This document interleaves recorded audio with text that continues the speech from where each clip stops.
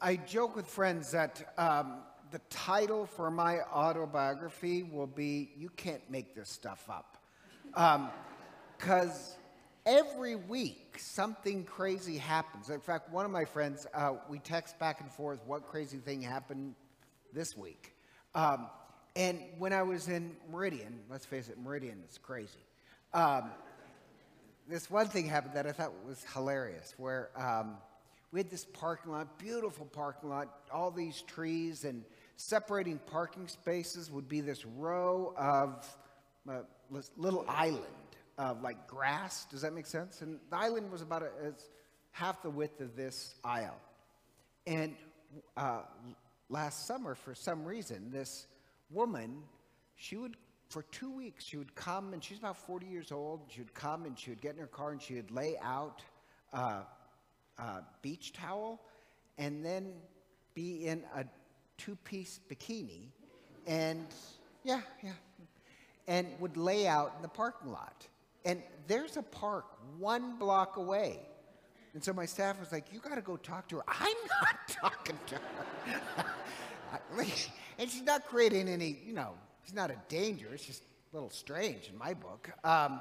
So I told one of my friends, and I knew they wouldn't believe it, so I actually drove by and snapped a picture, because they won't believe me. So for 2 weeks she was out there. I don't know why. But my point being is that you can't make this stuff up. People are crazy, so you might as well enjoy it. And the song that I'm going to have played, I think, for my funeral, even though I can't, is, have you ever heard that country song, "God is great, people are crazy, and beer is good"? That's my theme song. And the point being is that people are crazy, so you have to learn how to love them. And if you're wondering, what does this have to do with the baptism of the Lord? To me, it fits the baptism of the Lord, because why did Christ go down to the river to be baptized? Why would Christ, God, need to be baptized by John the Baptist? That makes no sense. He's not a sinner, right? The point being is this: God shows up where these people who are broken and hurting want conversion. So when Christ is baptized, and this is key, it's not the sacrament of baptism. The sacrament of baptism is his death and resurrection. Christ literally says that before his death. I have a baptism to receive. So when you're baptized into the death and resurrection of Christ. That's the sacrament of baptism. Today's feast, the baptism of the Lord, is the reverse of that. How it first starts is God wants to be baptized into our crazy life. God wants to be immersed into our dysfunctional, crazy world, where people gather together who are broken and bruised. That's where God is found. So the sacrament of baptism is, we're immersed in Christ's life. But the whole thing starts with God wanting to be immersed in our craziness. So it's the reverse. Now, this sounds funny. At the last Mass, at the 9 o'clock Mass, I was getting the same look I'm getting from you people, like, what is he talking about? So I do this nervous thing where I said, does that make sense? And I still just got stares back, and there was this, quietness. And this little girl sitting over there says, no. So I want to repeat it. Sacrament of baptism is Christ in us. Today's feast, the baptism of the Lord, is, we're bruised and broken and crazy. And you know who comes running? Christ. And so that means if you're baptized in sacrament, then you're going to be like Christ. You're going to want to love the broken and bruised humanity the same way Christ does. Because a lot of people, when it comes to church, they have this idea. You find it all the time. We're going to become this little bubble of the perfect. And only the perfect are allowed in our church. You find those people. But the problem is, that's not love. That's not even religion. And people who always want the bubble of the perfect always turn out to be so angry. That's why the Pharisees don't show up at the Jordan River. The Pharisees, they're the perfect. It literally means perfect. They're the perfect ones who can't love broken and bruised humanity.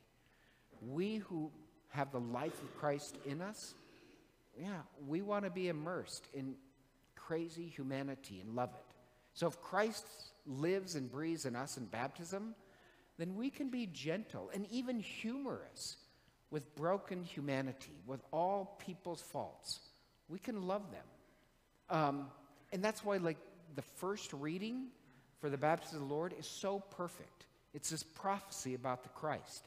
When the Christ comes, I love this, where it says, the smoldering wick he will not quench, the bruised reed he will not break. What does that mean? The smoldering wick, some people's faith is barely hanging on. It's just smoldering. And coming and screaming and yelling at him is just going to snuff out whatever faith and love they have. That kind of stuff doesn't work with people. Or the bruised reed he will not break.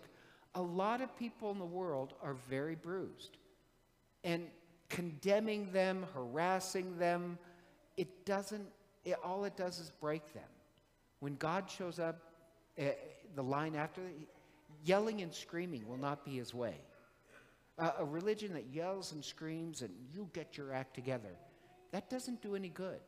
What does do good is to try and love other people. Now, I have no problem challenging people, saying, I disagree with you, challenging people. Challenging people is not the same thing as condemning people. The ones who want a little bubble of perfect, that just condemns the rest of the world. If you truly celebrate the baptism of the Lord, if we do, then we can love broken, crazy humanity. If you can't love broken, crazy humanity, renounce your baptism. How dare you say you're one with Christ who loves broken humanity, and then all you can do is condemn it. So that's why in the readings it says, the broken reed he will not break. The smoldering wick he will not quench. Yelling and screaming is not his way. And then in the gospel, I love this, where it says, the Holy Spirit descended, hovered like a dove. Why does it say that at the baptism of the Lord? Because if you know, that's exactly the opening phrase in the book of Genesis, of the creation of the world. That it says, the Holy Spirit hovered upon the waters of creation like a dove. Same phrase is repeated here. And what it means is this, that this religion is going to be a new Genesis. This religion will be a new creation where we love broken humanity. And then the line after it, where God the Father says about God the Son that he delights in him. That's really key. He delights in him. And God the Son delights in us, broken humanity. So if you're baptized, you delight in broken humanity. You delight in, it's crazy. Bikini woman, what are you going to do? Yell at her? You can handle people with humor and patience and kindness. God delights in the Son, and the Son delights in broken humanity. Everyone has a burden. We can be compassionate with other people's brokenness. In fact, I pray a rosary every morning, but I do it different because I always have to be different. But like I prayed a whole decade on just what that means. To delight. I'm serious. Your homework tonight or today, pray a decade of the rosary that you can fall in love. You can delight in broken humanity. And I heard this story that reminds me of the baptism of the Lord. So this little long story, but this guy tells that he grew up in Maine, and his favorite thing when he was a kid was going over to his grandmother's house. Every Friday night he would spend with his grandmother, and he loved his grandmother, and his grandmother loved him. And their big thing was to watch this TV show called The Dukes of Hazzard. And when he was he loved the car in The Dukes of Hazzard, which the car was called the General Lee, and it was painted orange. It had the Confederate flag on it, #1 on the side door. And the car would make these jumps, And so he so loved that car, his grandmother bought him his own little General Lee. It was a pink little car, looked nothing like the General Lee, but she convinced him it was. So he called it the General Lee, and it would make jumps, and he would play the car when the TV show. And once he launched it, because the car is always jumping over things in the TV show, he threw it, made a perfect landing right in his grandmother's left eye. And anyhow, so at the end of every weekend, she would give him the pink car and say, now you hold on to this. You hold on to it all week. And I don't know how, but he would always lose the car. And his grandmother would find it. Once he lost it under the couch, and he had his arm stuck in the couch and started to yell. And she comes over and lifts that couch and pulls him out and grabs the pink car like Indiana Jones grabbing the hat. And he said his grandmother was this tall, regal, powerful woman with short, curly hair that's popular among grandmothers. And he said, you know, his image of somebody who loved him fiercely was his grandmother. And then one day, he remembers it. He so loved her. At breakfast, she was having a little shot of whiskey and a banana. That's what she had for breakfast. She takes it, and her eyes roll back in her head, so all he sees is white eyes, and she falls down. He said his dad runs over and grabs her, but she died. And when she died, she had willed her house to her daughter with a condition that when her daughter dies, it goes to the grandson. So later, you know, his mother does die. Of course, he lets his father live there. And he comes home years later, just to check on his dad. And he's looking around the house, and the house is filled with ghosts because nobody ever threw away anything. Some of the tools that built this East Coast house in Maine are still in the house. Old clothes. And so he goes up to his room to check it out. It's exactly his dad, you know, they had a great marriage. His dad didn't change anything. His bedroom was the same way he painted it in high school, black. And then he decides to check out his grandmother's room. And his grandmother's room is the same. He opens the closet, and her clothes are still in there. Her wedding dress is in there. Even his grandfather's uniform is still there. He opens a drawer, and there's hundreds of these photographs in the drawer of him. His grandmother really loved him. But when he checks out the closet with all those clothes, he sees a little door in back. He just thinks, well, what's that? So he opens it, checks it out, and there's this bag in there. And he feels like he shouldn't be in this room. He takes the bag and he looks in it. And there's about 150 of these little pink General. That's how she always found him. And he thinks that's so funny. He takes it downstairs to show his dad. He says, you wouldn't believe what I found. And his dad sees it, and he gets this look of pain and horror on his face. And he says, well, what's that? Why are you upset? And he says, well, let me tell you, your grandmother, she loved you. She loved you a lot. But your grandmother could be a cruel woman. She says, your grandmother, she never said anything, but she had this way of always making me feel less than because I married her daughter. And I was a big black Southern man married to her white Maine daughter. And so one of the ways that she made me feel less than was that Confederate flag and that pink car. You're General Lee, because I'm black.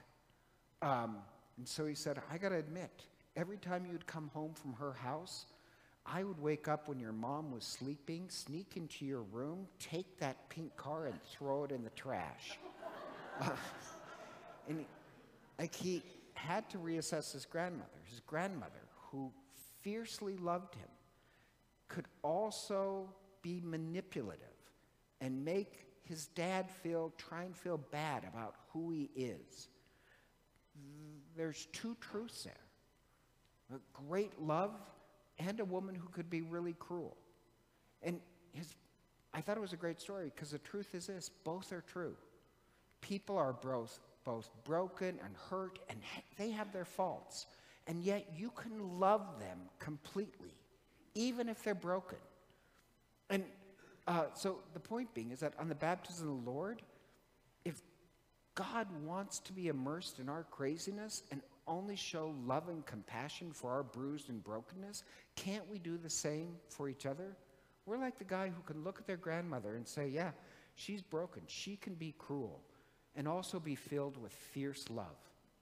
So, yeah, I pray that I can delight in people's brokenness. Sometimes even their cruelty, I can still love them. So in the end, yes, God is great, people are crazy, and love is good. If we've been baptized into Christ, we love. Hello, this is Father Len McMillan. I'd like to take a moment to thank you for listening to our podcast. If they've been a blessing to you, I'd also like to invite you to prayerfully discern supporting the podcast financially. Your generosity would help support the ongoing production and distribution of the podcast. If you'd like to make a donation, you can simply click the link in the podcast description. Be sure to tell us your donation is for the podcast in the comments section of the submission form. Again, thank you for your support as we seek to share the good news of the gospel. May God bless you for your generosity.